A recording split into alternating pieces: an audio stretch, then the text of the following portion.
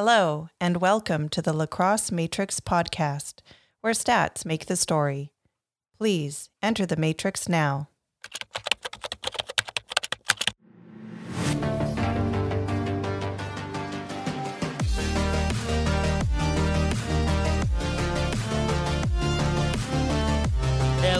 Hello, everybody, and welcome back to the Lacrosse Matrix podcast, where stats make the story. As always, I am your host, Adam Levy, and thank you again for joining me for another awesome episode of the Lacrosse Matrix podcast.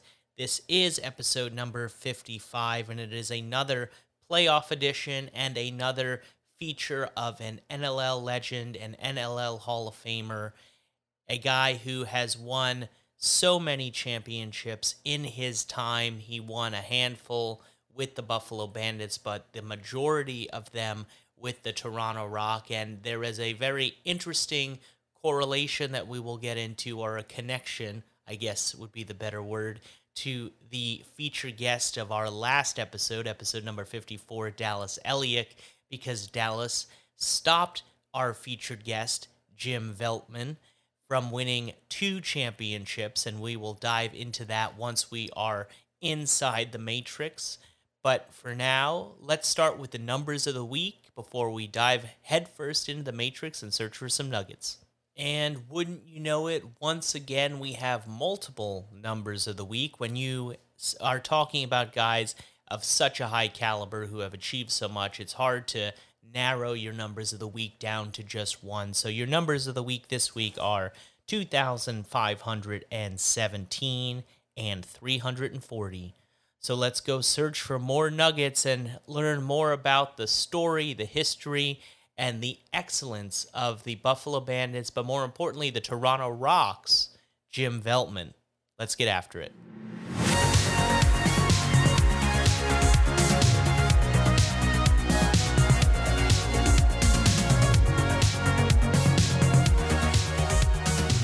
Veltman played in the National Lacrosse League from 1992 through to 2008. It's interesting, I did mention Dallas Elliott earlier in the intro, and those guys both ended their career in 2008, so it's also interesting that they have that connection as well. But Jim Veltman, playing from 1992 to 2008 for 16 seasons. Now, he did not play in the 1997 season, and in our discussion, we get into why that was, and I think it's a very admirable reason why he didn't play, and it's an awesome story to hear if you don't know it already, and you will learn about that in just a few moments. But Jim Veltman is an 8-time champion in the National Lacrosse League. You heard that right, an 8-time champion. And his championships, his first one won in 1992, but his last one won in 2005. A 13-year gap between championships.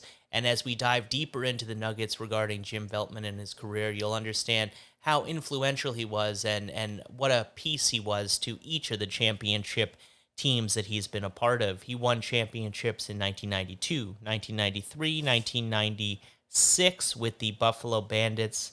And then as we'll hear, he transitions to being a member of the Toronto Rock, where he won championships in 1999, 2000, 2002, 2003, and 2005.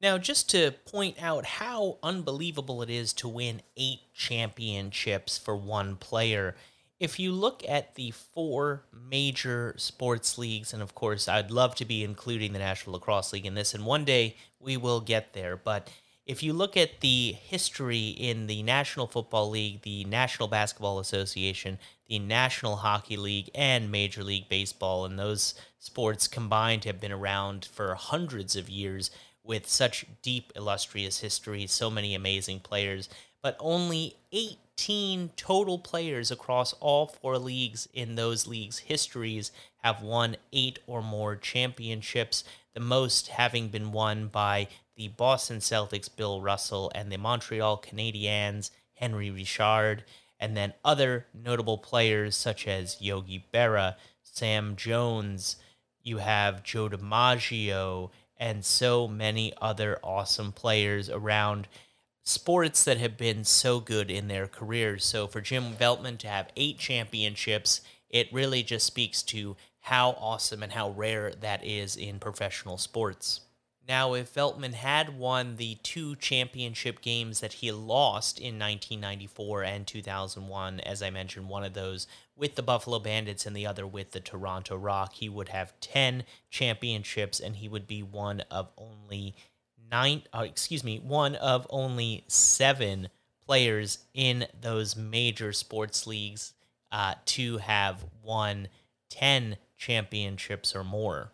Now, one of the things that made Jim Veltman such a great player, he is known mostly for his loose ball pickups, and in every single season, all 16 of them in the National Lacrosse League, Veltman had over 100 loose balls, except for in 1995 when he had 91 loose balls.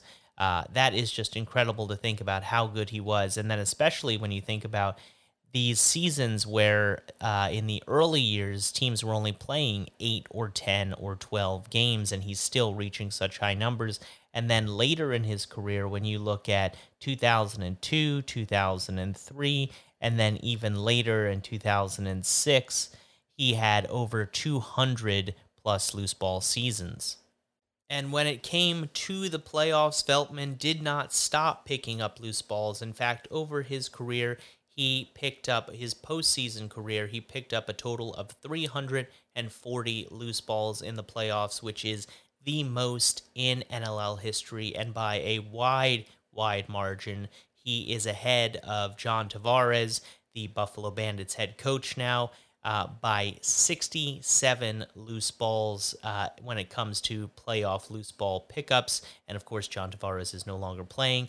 The most by an active player in the postseason is Brody Merrill, and he has 215 loose balls. So Brody is still quite a distance away from Jim Veltman, and who knows how many more years Brody will be playing in the National Lacrosse League. But, sometimes with all of that talk about loose ball pickups, and you'll hear so much about that in my conversation with Jim Veltman about why he thinks, and yes, I know he was joking a little bit, but why he thinks he was able to pick up so many loose balls throughout his career. It's so interesting that we don't always talk about, and often talk about, I should say, his level of passing the ball to his teammates and getting assists. Veltman recorded 493 assists during the regular seasons of his career, and that is actually the 23rd most assists during the regular season all time in the National Lacrosse League, just 7 assists shy of becoming the 23rd player in National Lacrosse League history to reach 500 assists during the regular season. And of course, as I think is a growing trend with Jim, he did not stop dishing out the ball to his teammates in the postseason. Jim Veltman had 64 assists in the playoffs, which to this day is still the 10th most all-time in playoff history in the National Lacrosse League. And here is an awesome nugget for you. Jim Veltman is one of only 2 players in National Lacrosse League history to be in the top 10 in postseason assists, as well as top 10 in regular season assists, and that other guy is John Tavares, who I just mentioned.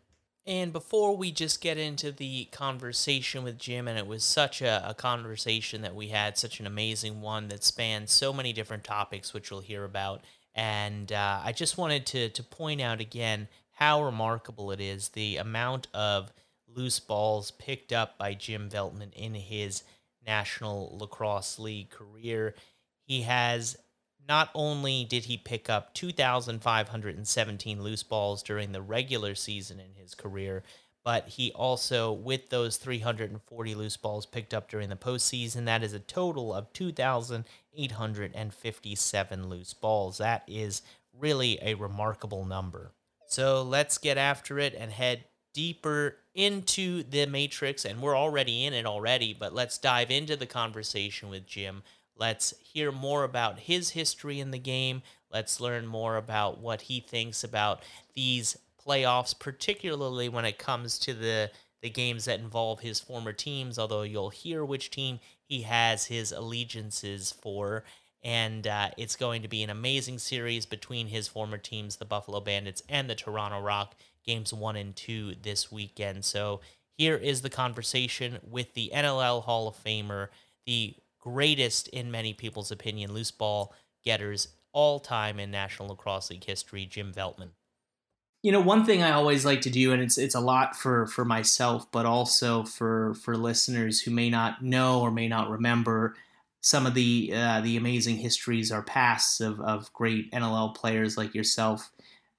What was your journey to get to the NLL? Obviously, Brampton is a huge hotbed of lacrosse, and that definitely helps kind of groom you, I guess, into becoming a lacrosse player. But what were your early memories of lacrosse, and how did you fall in love with it? Well, yeah, I'm a Brampton kid, as you mentioned. I grew up born and raised in Brampton. I don't live there anymore, but as a kid, I lived there for probably first 25, 26 years of my life. And when you're a Brampton kid, you play lacrosse in the summer and hockey in the winter. So I was one of those Brampton kids.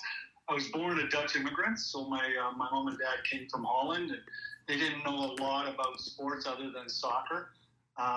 But being a sports-minded parents, they wanted their kids involved. I have 4 siblings. I have 3 brothers and a sister. Mm-hmm.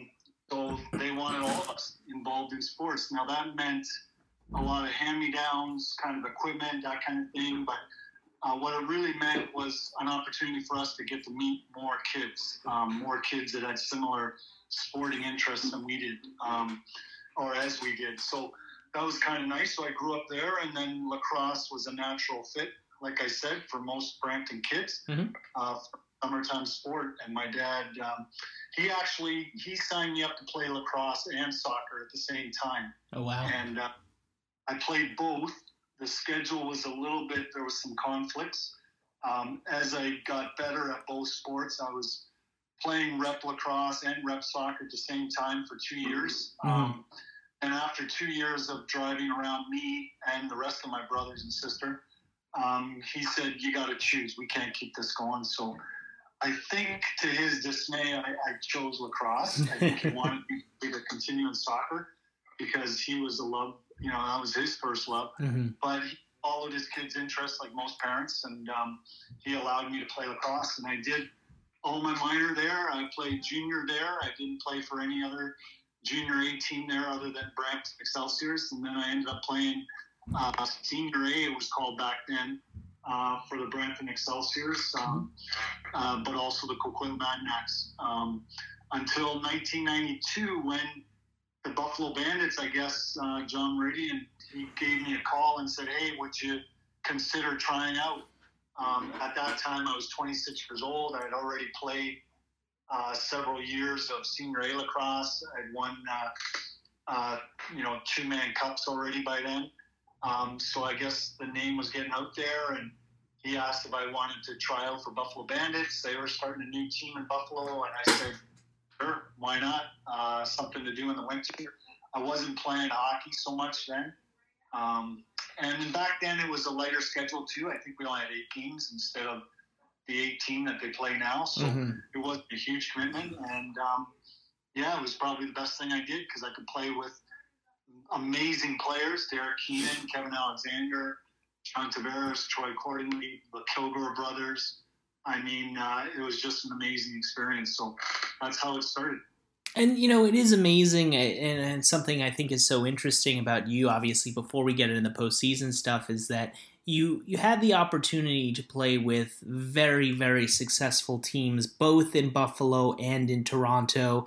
And, that is the Eastern Conference Final that's coming up, and that matchup is becoming a regular in these modern times in the NLL. So when those two teams go head-to-head, where do your allegiances lie? Are you allowed to say, or do you like to keep that private?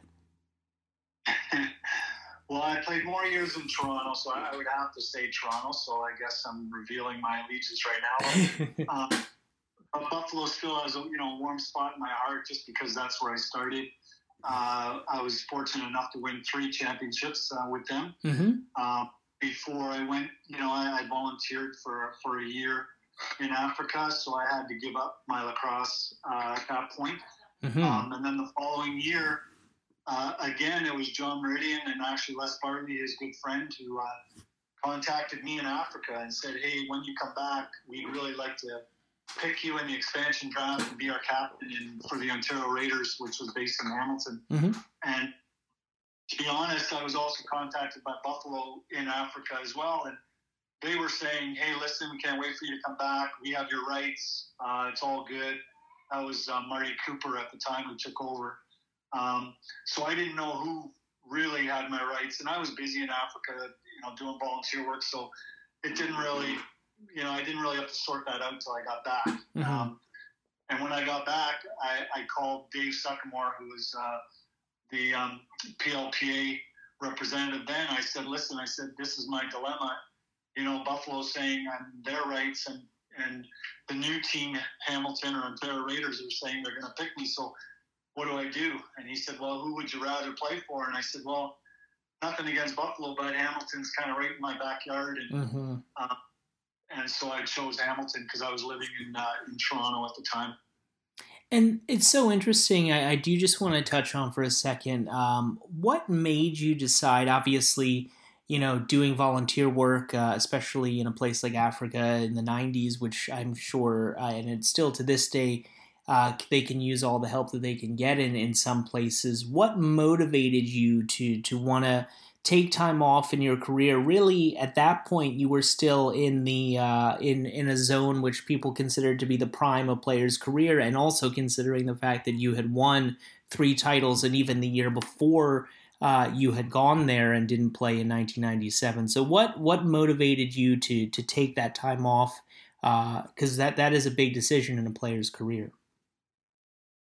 Well, I think a few factors. I was a new teacher at the time in Bowmanville, Ontario, which is just east of Oshawa, and I was a teacher there. My wife is also an elementary school teacher. She was a teacher there, and when you're the first few years of teaching are probably the busiest time of our lives in terms of lesson planning and getting classes ready and all that kind of, taking care of classes, kids. I was the head of the phys ed department there and running sport teams after school and you name it. I was doing volunteer for the school and, fundraising and all that. It was a busy time, which is fine.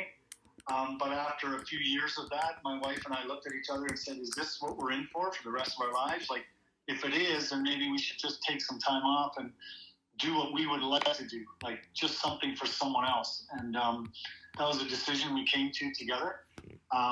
And we ended up actually we took 2 years off of our jobs of teaching. And the first half a year we spent in the Vancouver downtown east side with the homeless there.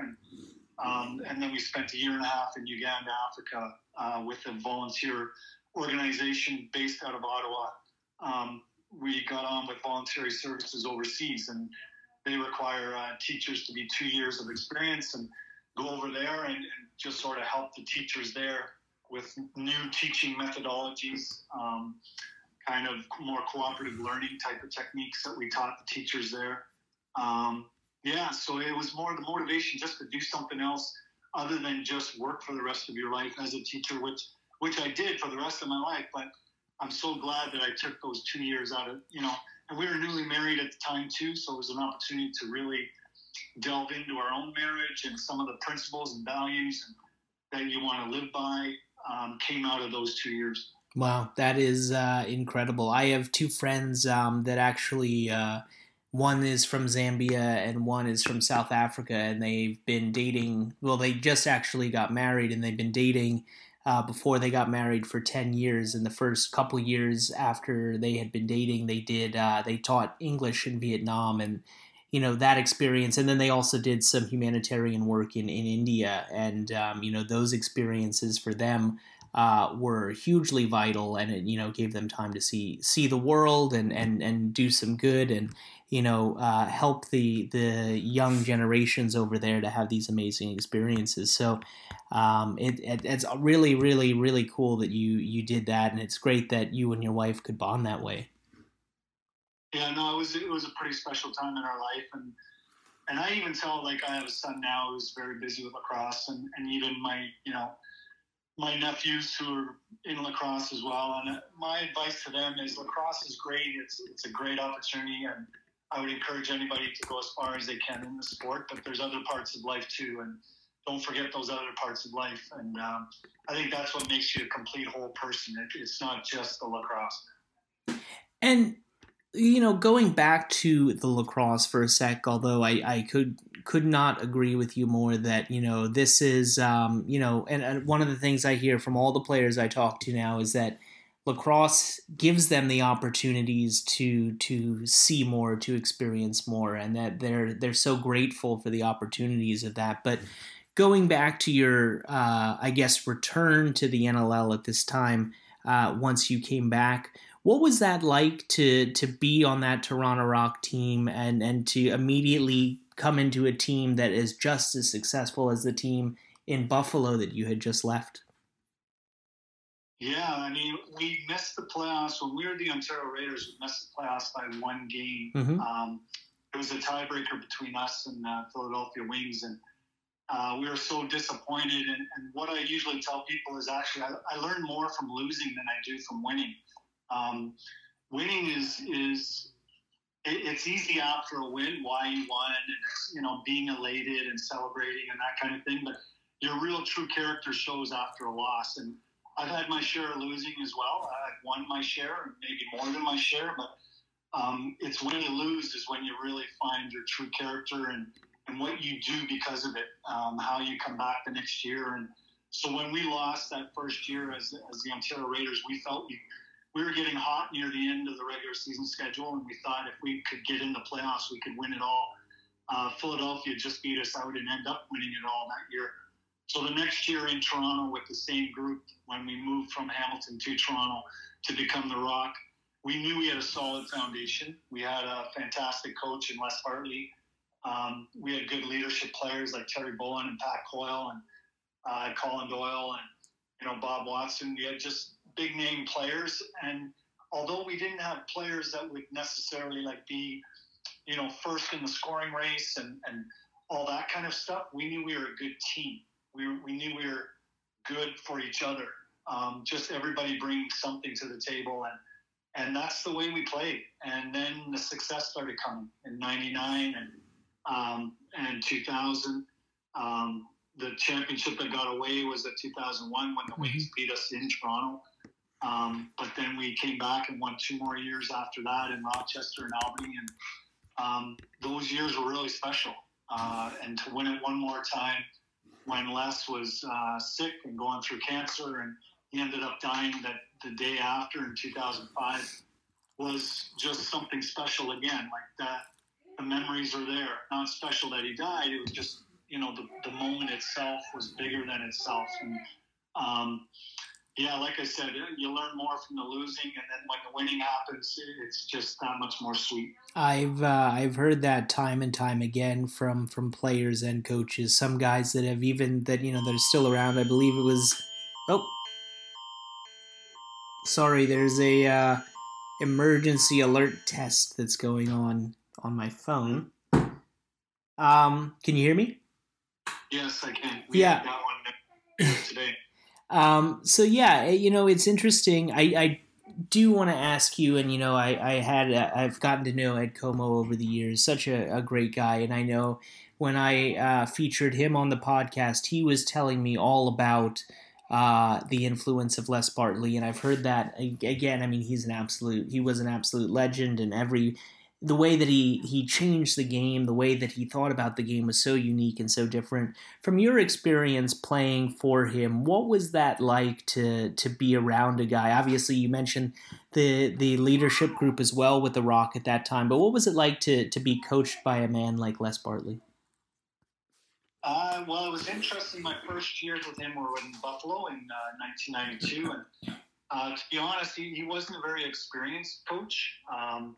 He was like friends with John Meridian, and when we struggled at first, he became the head coach, and he introduced new things that a lot of us were like, really? Like, is that what you want us to do? Like on a 2-on-1, you want us to pick the defender instead of just pass it back and forth until we got a good shot? like he just tried to introduce these little things, and we were, skeptical at first. But what we soon learned about Les is that he studied the game. Like, he brought in game film. He would watch video himself. Like legend has it that whenever he would work out on a treadmill, he'd be watching game film on a TV while he's working out. Just to bring all those details into the game, and Ed Coleman was a perfect assistant for him, because Ed was the X and O guy. He would draw up the plays, and Les would just kind of give him free rein on that. And I think what Les was the best at is just being a people person. You felt like he cared about you more than anybody else.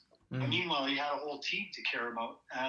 But yet he made you feel more special than everyone else. Like, every time he spoke to you, every time he respected what your input was. It wasn't a dictator at all. He respected our input, but it always felt like he was steering us in a direction that he wanted to go. I mean, afterwards you would think about it and you go, doggone it, I think that's really what he wanted to hear, but he wanted to hear it from us. Mm-hmm. So we felt like we gave, the contribution that we could give, as opposed to just hearing the coach say, this is the way I want you to play. He was very unique that way. But yeah, just a true gentleman. And, he became a real mentor for me and a father figure as well. And, just getting to spend the last moments with him and his family and things like that were something I'll never forget. And I miss him to this day. Yeah, it's really, you need people in this world who are, kind of willing and wanting to change the status quo, and who aren't afraid to try new things. And I mean, the success that you guys had under him, it speaks for itself. And also the words that people continue to say about him to this day also says so much about the man that you knew so well. Now, it's always hard to transition to something else after something like that. But,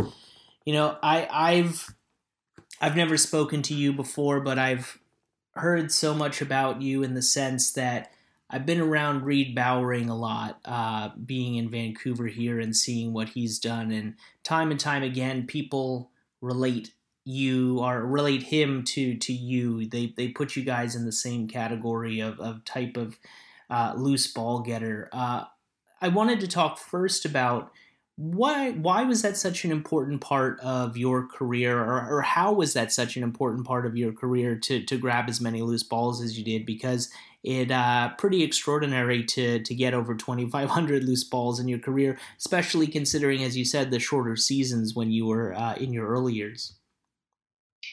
Well, it's kind of a joke, but I mean, early on in my career, I wasn't a very good defender, and the only way I could avoid defending was actually pick up a loose ball in the offensive end. I became adept to, learning angles in the boards, and how the ball bounced, and how it bounced on concrete was different than on turf and on the wood floor in New Westminster. And, I would really pay attention to all the different kinds of bounces that the ball would take so that I could be there first. And then once you get there, what to do with it was my next kind of thing to learn was, okay, yeah, you got it, but you're being double teamed. So now what are you going to do? Do you need to bat it to somebody or flick it backwards? But then, I started learning, okay, I have to understand where everyone else on my team is as I'm going in to pick up the loose ball. I have to understand what's my escape route, whether I'm going to escape with it or I'm just going to flip it to somebody where the ball escapes. It doesn't matter, but as long as it does escape safely to our team again, so I don't have to play defense. That was motivation at first. Yeah. And then as I learned, better defensive techniques from different coaches, then I wasn't so afraid of the defensive end. But that loose ball kind of mentality and how to get a loose ball stuck with me for the rest of my career. And so when you see guys, and at first I'll ask you, Brody Merrill has obviously been a loose ball magnet himself. Let's not mention Reed for just a moment. When Brody passed your NLL record for loose balls in a career, what was that like for you to see someone else be as good at picking up the ball off the turf? Well, I played against Brody in the West Finals. in 2003. I don't know if you remember that, but I was playing for Victoria Shamrocks at the time, and we were playing against Coquitlam in the West Finals, and Brody and Patrick Merrill were on that team for Coquitlam. And I remember standing, side by side in the face-off, and it felt like, I was kind of passing the torch over to somebody who, in my opinion, was bigger, faster, stronger than me. And I felt it in that series. Like, he could do so much in terms of picking up loose balls and things like that. So it was a real honor to play against him in such a fierce competition as that Western final was. So, it just felt good when I saw that he actually broke the record. It was like, wow, you know what? Of all the people that I would love to see break the record, it was him. And now you're bringing up the name of Reed Bowering. And when I watch him play, he's another one of those Brody Merrill types that really, I guess, values that loose ball because this is a game of possession. I know a lot of people compare it to hockey, but I compare the strategy and the play of it more like basketball, where possession is key. And the more time you have possession, the less time the other team can score, and all those kind of factors factor in. But so to see Reed also be as good as he is at it is really, I don't know, there's just something kind of a proud feeling inside me. Yeah, I mean, it's very cool. And then, I imagine it does feel very good to know that these guys, they looked up to you. They saw what you could do, and they probably, tried to emulate things that you did on the floor when you were playing. And obviously now we see the success that they're having. So it is always very cool to see what the next generation can do. And everyone wants to be the next top dog. When we talk about the end of your career, it was your last championship was 2005. So as you were getting older, 2007, 2008, did you kind of know that it was time for you after 15, 16 seasons that your NLL career was coming to an end? Or what do you feel kind of led you to make that decision by that point? Well, I was 41 years old at the time.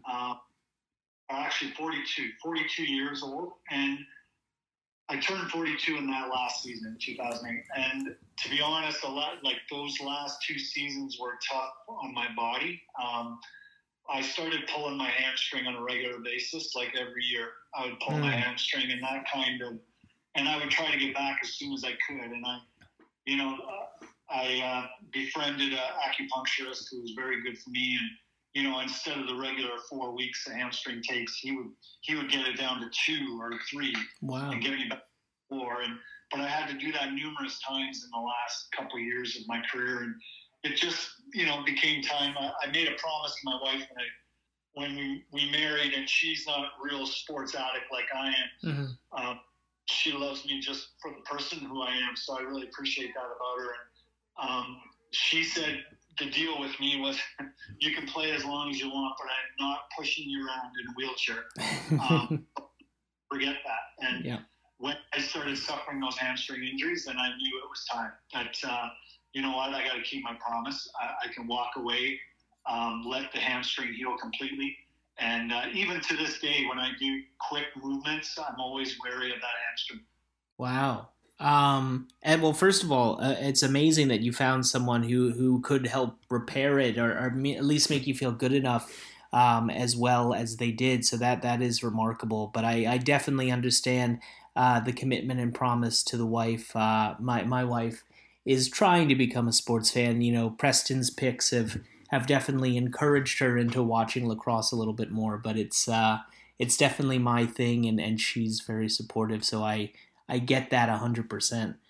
Now, when it comes to the post, I guess after your career, you see the Toronto Rock. They go on in 2010, lose in the final. 2011, they win, but 2011 was the last time that Toronto Rock team has won a title. What can you say about the last 12 years of the Toronto Rock franchise? They've obviously been incredibly successful in that time, but as someone, as you said earlier, that your allegiance is with them, what has it been like for you to see them be successful but not be able to win the amount of championships as you guys did in the early days? Yeah, well, I have to say, and this isn't an excuse, I think it's a little harder today. Like, there's more teams. I think the talent is better in terms of just talent-wise. I think, like the new draft picks coming in, they're very talented players. I think the mental side of the game, maybe that's where the difference is that there is a mental side to winning championships that people have to understand and maybe learn and grow into. As I did, I didn't win right away. Yeah, I lost it, like I said earlier, and that's okay. But to get over those hurdles, it just takes some time. And I see the Toronto Rock team now, like they're always been on the cusp. I think Jamie Dowick does a great job of putting together the strongest team that he can. I think people, he's made Toronto a very comfortable and good place to play. I think it's an attractive place to play for a lot of players, not just because a lot of them are from Southern Ontario, but also because of facilities that he has use of and that he's made for those players. I didn't have that, but I did have the comfort of being close to home. So that was nice for me, and to have family and friends be able to watch me on a consistent basis is there. So there's a bit of that pressure that goes with it, and that's like that mental side of the game is so important to understand that it's not an easy championship to win. It's not just about talent. It's about having the right pieces, and then once you have the right pieces, about everybody being on the same mental page or level, because it is a grind. The season's a grind to begin with, and now the playoffs are even making it harder with this best 2 out of 3. Although I like, because I think the more games you play against each other, the more definite you have a winner, and the team that deserves to win. That's why I like the best of 7 NHL playoffs. Yeah, I think after 4 wins, that's the definite, winner right there. So. But I know lacrosse, because of logistics and all kinds of things, it's tough to do. But I think the Toronto Rock are right there, and I think this year they have a really good chance. And I think a lot of those players, yes, they've won in other places, whether it be in the summer or minor lacrosse, but it's another thing to win at this level, because I think this is the best lacrosse in the world. And it is so interesting because, we talk about these teams, Toronto and Buffalo, being on the cusp so many times. But obviously, like we mentioned, Toronto last winning in 2011, Buffalo last winning in 2008. And then if you look at the West, it's so interesting because you got 2 teams that maybe aren't always in that conversation of, oh, this team's going to win it every year. But Calgary wins in 2019 and Colorado wins last year. So it's much more familiar to those West Coast teams than it is to those East Coast teams. So I think that's a cool little side story that's happening in the East Conference Final yet again. Now, I don't want to put you on the spot, and obviously I know who you'd probably like to win in these series. But when you look at these matchups here in the conference finals, do you have any kind of predictions or ideas of how you think things are going to go? I think most people would agree that these 4 teams that are remaining seem to be the 4 strongest and most complete teams in the NLL. Yeah, I think Colorado upset the San Diego team in the quarterfinals, but I also know who's coaching them, and Pat Coyle was a friend of mine. He was a teammate of mine.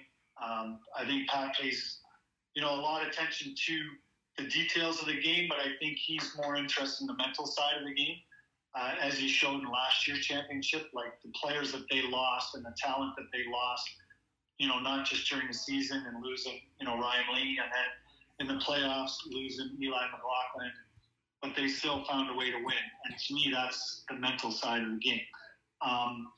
Where, you got Kurt Malewski on the other side, who's detail-oriented. He's very script. He likes his team to play a certain way, and he's got a lot of talent on that team too. So it's kind of a toss-up for me between those 2. And then when you look at the East Conference, I see 2 very even strength teams. Like when you look talent up and down, you see the goaltending is very similar. All 4 teams that are still in it have really good goaltending, which makes a big difference in this game. we had Bob Watson all those years, so I was fortunate about that. But yeah, I just see Toronto and Buffalo being like neck and neck in terms of their offense, in terms of their defense, in terms of their goaltending. When you pick apart the game, it is going to come down to details, as it did last year, when these two teams met. So I don't know who's going to win, to be honest, in terms of the East. And like I said, in the West, I see it kind of a mental game against a detailed game. Yeah, it's and it's been interesting talking to a lot of these guys in the run up to this series. The fact that there's two games, potentially two deciding games, only 2 days apart, plays a huge factor, especially when you include travel. So I definitely agree, and I think the majority of fans and people love that there's a series here, best of 3, to really decide who the winner is. But the travel and all the things that come with that are going to play a huge factor. So it's going to be very interesting this week as we see those series unfold. I did just want to leave you with one question. I was talking to Dallas Elliott yesterday, a guy who you obviously faced, and based on what it sounds like from you, he gave you some heartbreak both in 1998 and 2001. But what do you feel has or what has changed the most in the NLL since you played, and how different is it? And is it fair to compare the eras of the NLL, considering how different they are? Well, I think goaltending-wise, equipment's a lot different. Mm-hmm. It was a lot less. I saw more of the net when I was, first starting in the 90s than when I was in the mid-2000s. Mm-hmm. So that made a big difference. I mean, I know they've made the net a little bit bigger since then. In the mid-90s when I was playing, it was more about entertainment. Like the owners didn't mind that there was a lot of fighting and a lot of hard hits, and they almost discouraged referees from calling, penalties that were really penalties, to be honest. Like, you could get away with a high stick, and you're kind of like, wow, they're not calling this. And I know entertainment value in that, and I understand some fans go for that reason, but to be honest, it was scary at times, and I probably had my share of concussions that were undiagnosed, and where now it seems like there's more player safety, and I think that's a good thing for everyone involved. Obviously, there's less fighting in the game. There's less wild kind of play. We started in the 90s with kind of you're playing defense and offense, not just one side of the floor. So that changed. That part of the game has changed. So much has changed. But like I said, one thing I notice is the players that are coming out of college or out of the junior A ranks or whatever and getting drafted are so much more. They bring so much more talent than what I remember. When I was, playing in the 90s, you'd have some weaker players and some stronger players, and you kind of blended that mix. Where now, I think it's a little bit different. I think you have so much more talent. But I think the goaltending, it's mostly the equipment size has made a big difference. And there's more goalies than there are reaction goalies, although there are still a few of the reaction goalies still left. And I noticed Ryan Hartley is kind of bringing that back into the game as well. Yeah, he's phenomenal. I got a chance to talk with him last week, and really unbelievable mind, so focused. The one thing that I took away from him in terms of his determination and his high standards for himself is, I had asked him about tough times that he had gone through in his career, and it was so tough and I dare to say even emotional for him to talk about his experience of being benched in midget lacrosse and how that impacted him. And to hear that from a guy, at that age, to be that influenced by, not playing when you want to be out there. And then you see what he's doing now and, only 24, 25 years old. It's pretty remarkable. And, same could be said about Christian Del Bianco, I should say. He's only 25, turning 26, and those are two reaction goalies that are phenomenal in this league. Yeah, and they're so fast, and I mean that's what I remember about Dallas Elliott, because his reaction time was unbelievable. You'd fake one side, and you would actually bite on your fake, and you'd think, oh, okay, now I got the open net, and something would come out of nowhere, whether it's a stick or an arm or a chicken wing here or whatever. It was unbelievable how fast he was, especially in that championship game that I still think got away in 2001. Like, he was obviously the MVP of the game. I think we outshot them by 20 in that game.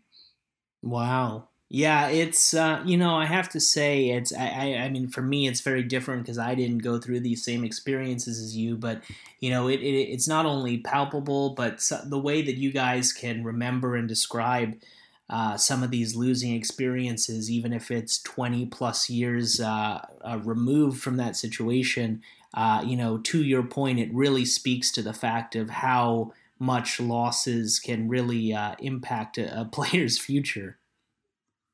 Yeah, no, for sure. And like I said, I think you learn more from losing than winning. I'm convinced of that. I felt it in my own life. And that's okay. Like, it's okay to lose. It's sort of, okay, well, what are you going to do about it? What are you going to do for next year? You can't just keep going back year after year doing the same thing. Otherwise, you're going to have the same result. Yeah. And I think that's what good, talented players, that's what they do. They think about every aspect of their game, not just, blame it on somebody else, or it's goaltender's fault or coach's fault or anything like that. It's about looking within and making yourself better. And if everybody does that and everybody comes back next year a little bit better, then the whole team is better. Yeah, 100%. Well, Jim, thank you so much for taking so much time to chat with me. Sorry this conversation went on a little long. I enjoyed every minute of it, and I appreciate you sharing and being open with me and everything. It's awesome to hear stories of the past and hear how things have changed. I don't think that we look back enough at the history and everything that so many of guys like yourself paving the way for what we have today. It's pretty special. So thank you for that, and thank you again for the time.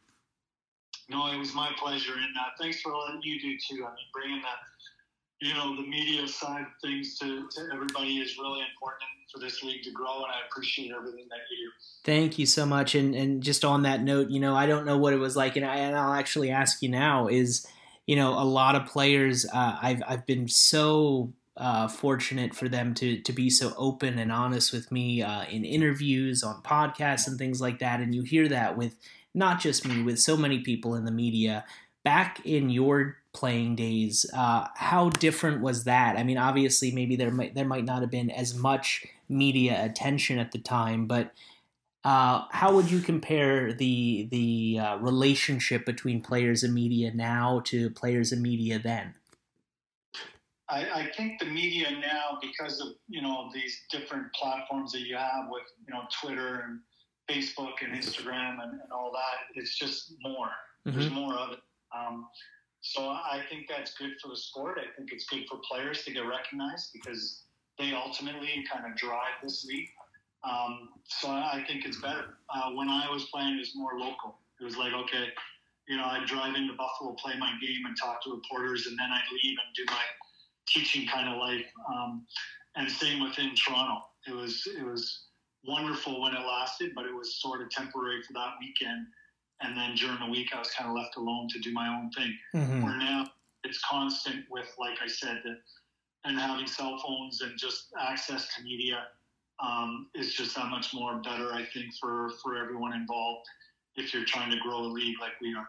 100%. Well, Jim, again, thank you so much, and I really appreciate the time, and it's going to be exciting to see what your Toronto Rock do, but also how your former team, the Buffalo Bandits, do. I know you'll probably be watching every minute of that series, so thank you so much.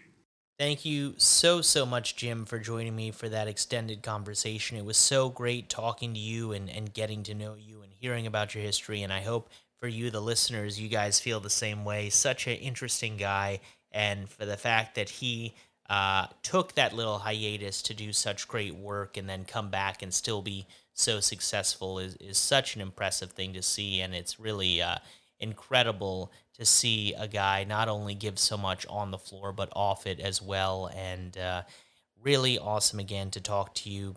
Now that does bring us to the Lacrosse Matrix podcast poll of the week, where I asked you very just simply, with the numbers that have been laid out for you, and also, of course, Jim Veltman's success picking up loose balls off that turf.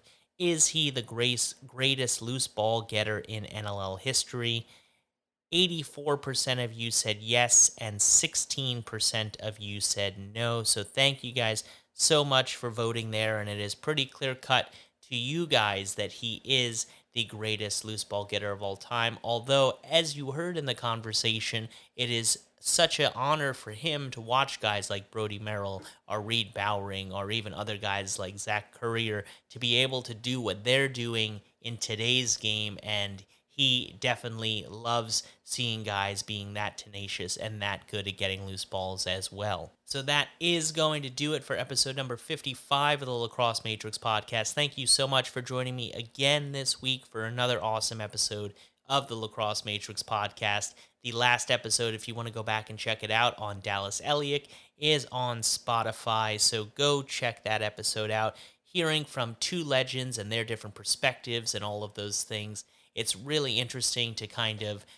break down and understand what is going on in these NLL playoffs and how it differs from previous playoffs. And as I said in the last episode, and it's something I just believe firmly, how can we move forward if we don't understand and appreciate the past? Obviously, there are some things that work better than others, and you make adjustments. And so it is important for us to understand what happened in the past so we can do better in the future, or we can do the exact same awesome things that happened in the past, and we can do those now. So enjoy Game 1 of the East Conference Finals, Friday night, May 12th, Buffalo Bandits, Toronto Rock. That is going to be another awesome series. Last night, Thursday, May 11th, we saw the Colorado Mammoth have a absolute defensive duel against the Calgary Roughnecks. Please go check out my Twitter at Adam Levy NLL if you want some awesome nuggets on that game. And of course, there's awesome nuggets and quotes from coaches, players, and staff all the time, 7 days a week on my Twitter if you're interested in learning more nuggets. So definitely go check that out if you don't already. But please, that game was so unbelievable defensively, and it's going to be an amazing series there between Colorado and Calgary. But tonight, we head out east for that action, so enjoy every second of that game tonight, and the two games that are on Saturday. Both Game 2s will be back-to-back on Saturday, so please don't make any other plans on Saturday night, because all you'll want to be doing is watching Game 2s of National Lacrosse League playoff action, conference finals action. I will talk to you guys next week, and enjoy the games and enjoy awesome lacrosse, everybody. Have a great one.